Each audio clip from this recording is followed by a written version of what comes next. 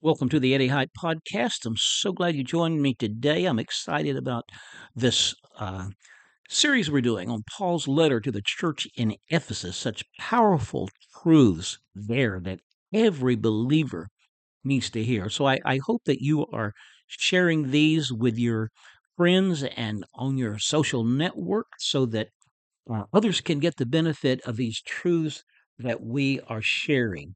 Also, remember to check out our website, eddiehyatt.com.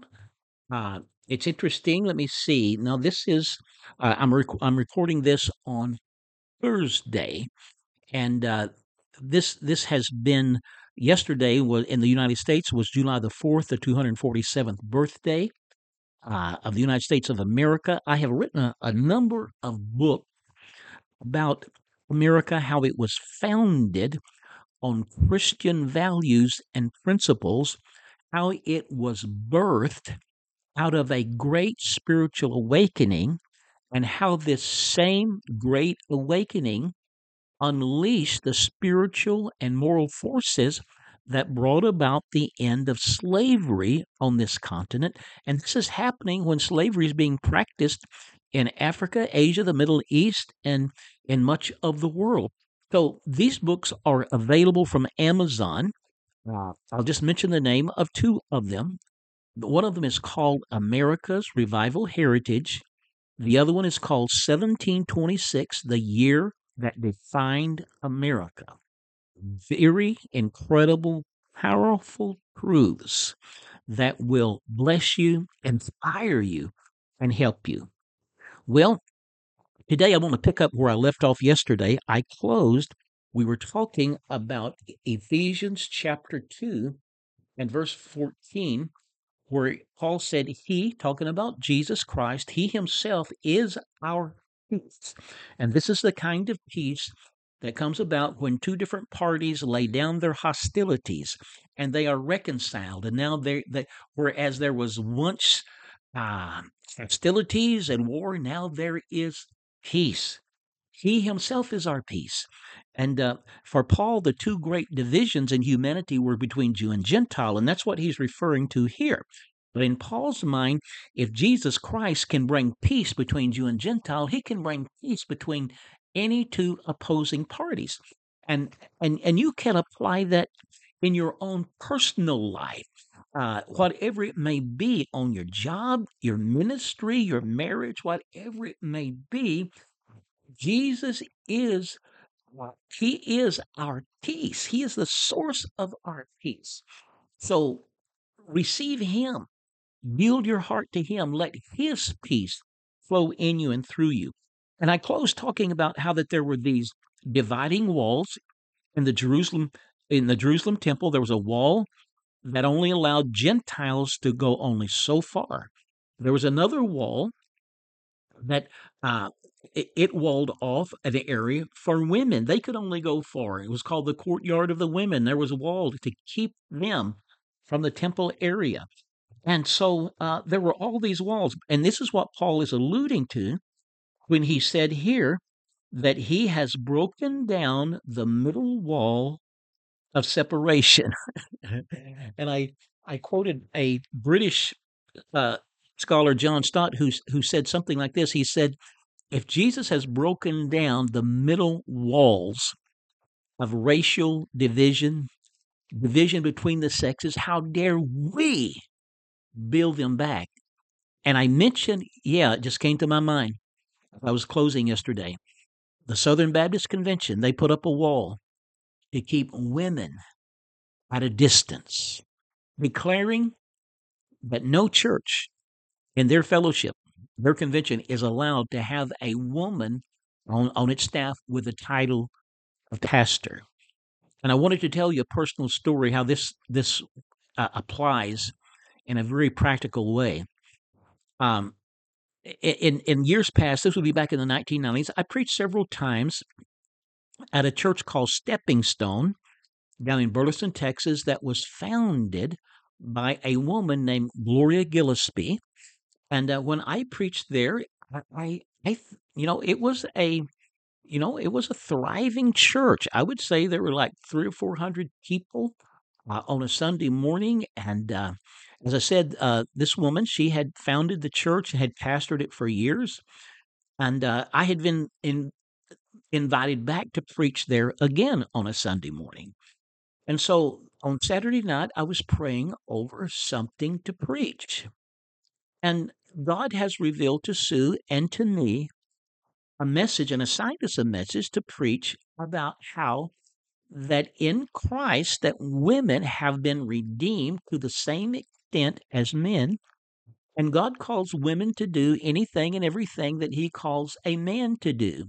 A person's sex, being a man or woman, does not determine what they can do in the body of Christ. There may be other factors, but it's not based on that. So as I was praying, I had said to myself, and sort of to the Lord, I think mostly to myself, everybody loves Gloria, to the pastor. I said, I don't need to address this whole thing about women in the church and how there is so much uh, prejudice and animosity towards women in leadership because people don't understand, that they misinterpret, and they don't understand the context of a couple of things that Paul said in a couple of his letters. And so there is a lot of animosity and opposition to women, especially being a senior pastor, as Gloria Gillespie was, the founder and the senior pastor. But I said, that was my impression, having preached there a couple of times before. I don't need to address this. They all love Gloria, and so on.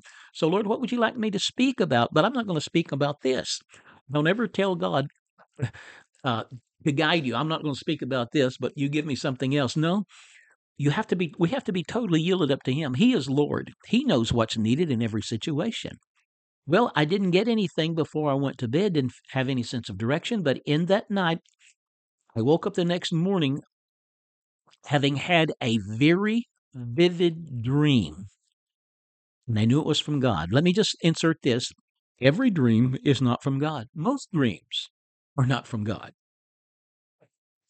God does and can and does speak through dreams, but this whole modern thing about every dream is from God and you need to interpret it, that is such a waste of time.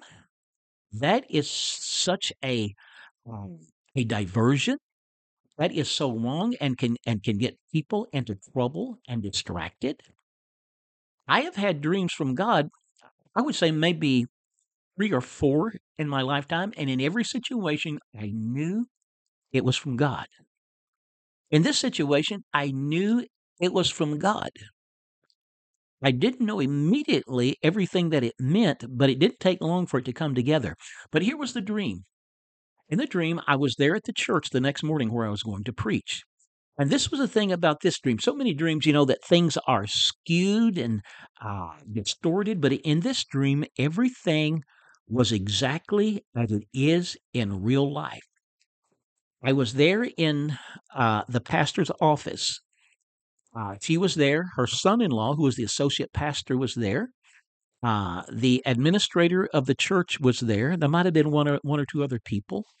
And we were sitting there getting ready to go out on the platform on Sunday morning. They were having their praise and worship. And so when we went on the platform, it would be in the last song, and then there would be some announcements and offering, and the service would be turned to me. There might be some, like a special song by someone, a soloist or something, but probably in 15 minutes, I'm going to be speaking. So as they're singing the last song, Gloria stands up, which is the sign. Okay, we're going up on the platform. So everybody stands up, and this is a real dress up church. Everybody's in their Sunday best. I had on a jacket and tie, dress pants, jacket and tie. And when we stand up to go on the platform, I look down and I'm shocked. There are no shoes on my feet. I'm barefooted. I'm shocked. I can't believe this. How can this be? And so I thought, well, maybe I pulled them off driving down here today. It was about a half-hour drive from where no, it's about a 40-minute drive from where we lived in Euless there to Burleson. So I rushed out to the parking lot to my van, everything exactly as it is in real life. And I'm looking under all the seats and through all the van, and I can't find my shoes. And so I I'm standing by my van. I'm looking at my watch, wondering, do I have time to rush home and get my shoes? But I look at my watch and I realize, no, I don't have time. They're going to be turning the service to me here in just maybe 10 minutes or so. And when I woke up, I was standing by my van, just feeling so distressed and asking and saying to myself, how could I do this? How could I get all dressed up and come off without my shoes? Oh, and I was standing there thinking, well, maybe I can just make a joke about it or something. Maybe I can just go barefooted and make a joke. And then I'm thinking, no, that's not going to work. That's not going to go over. And I'm thinking, how could I do this? I can't believe that I got all dressed up and came off without my shoes. I woke up. I knew it was from God. I knew it was something about shoes.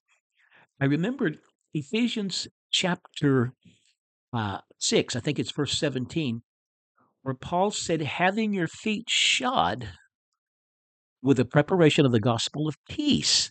Now, remember the scripture we started out reading? He himself is our peace, who has broken down the middle wall of separation. Well, I was drawn to this passage, having your feet shod with the preparation of the gospel of peace. And I realized that what God was saying, the gospel of peace, is the gospel that Jesus has broken down these walls of separation, these walls of segregation, these walls of marginalization.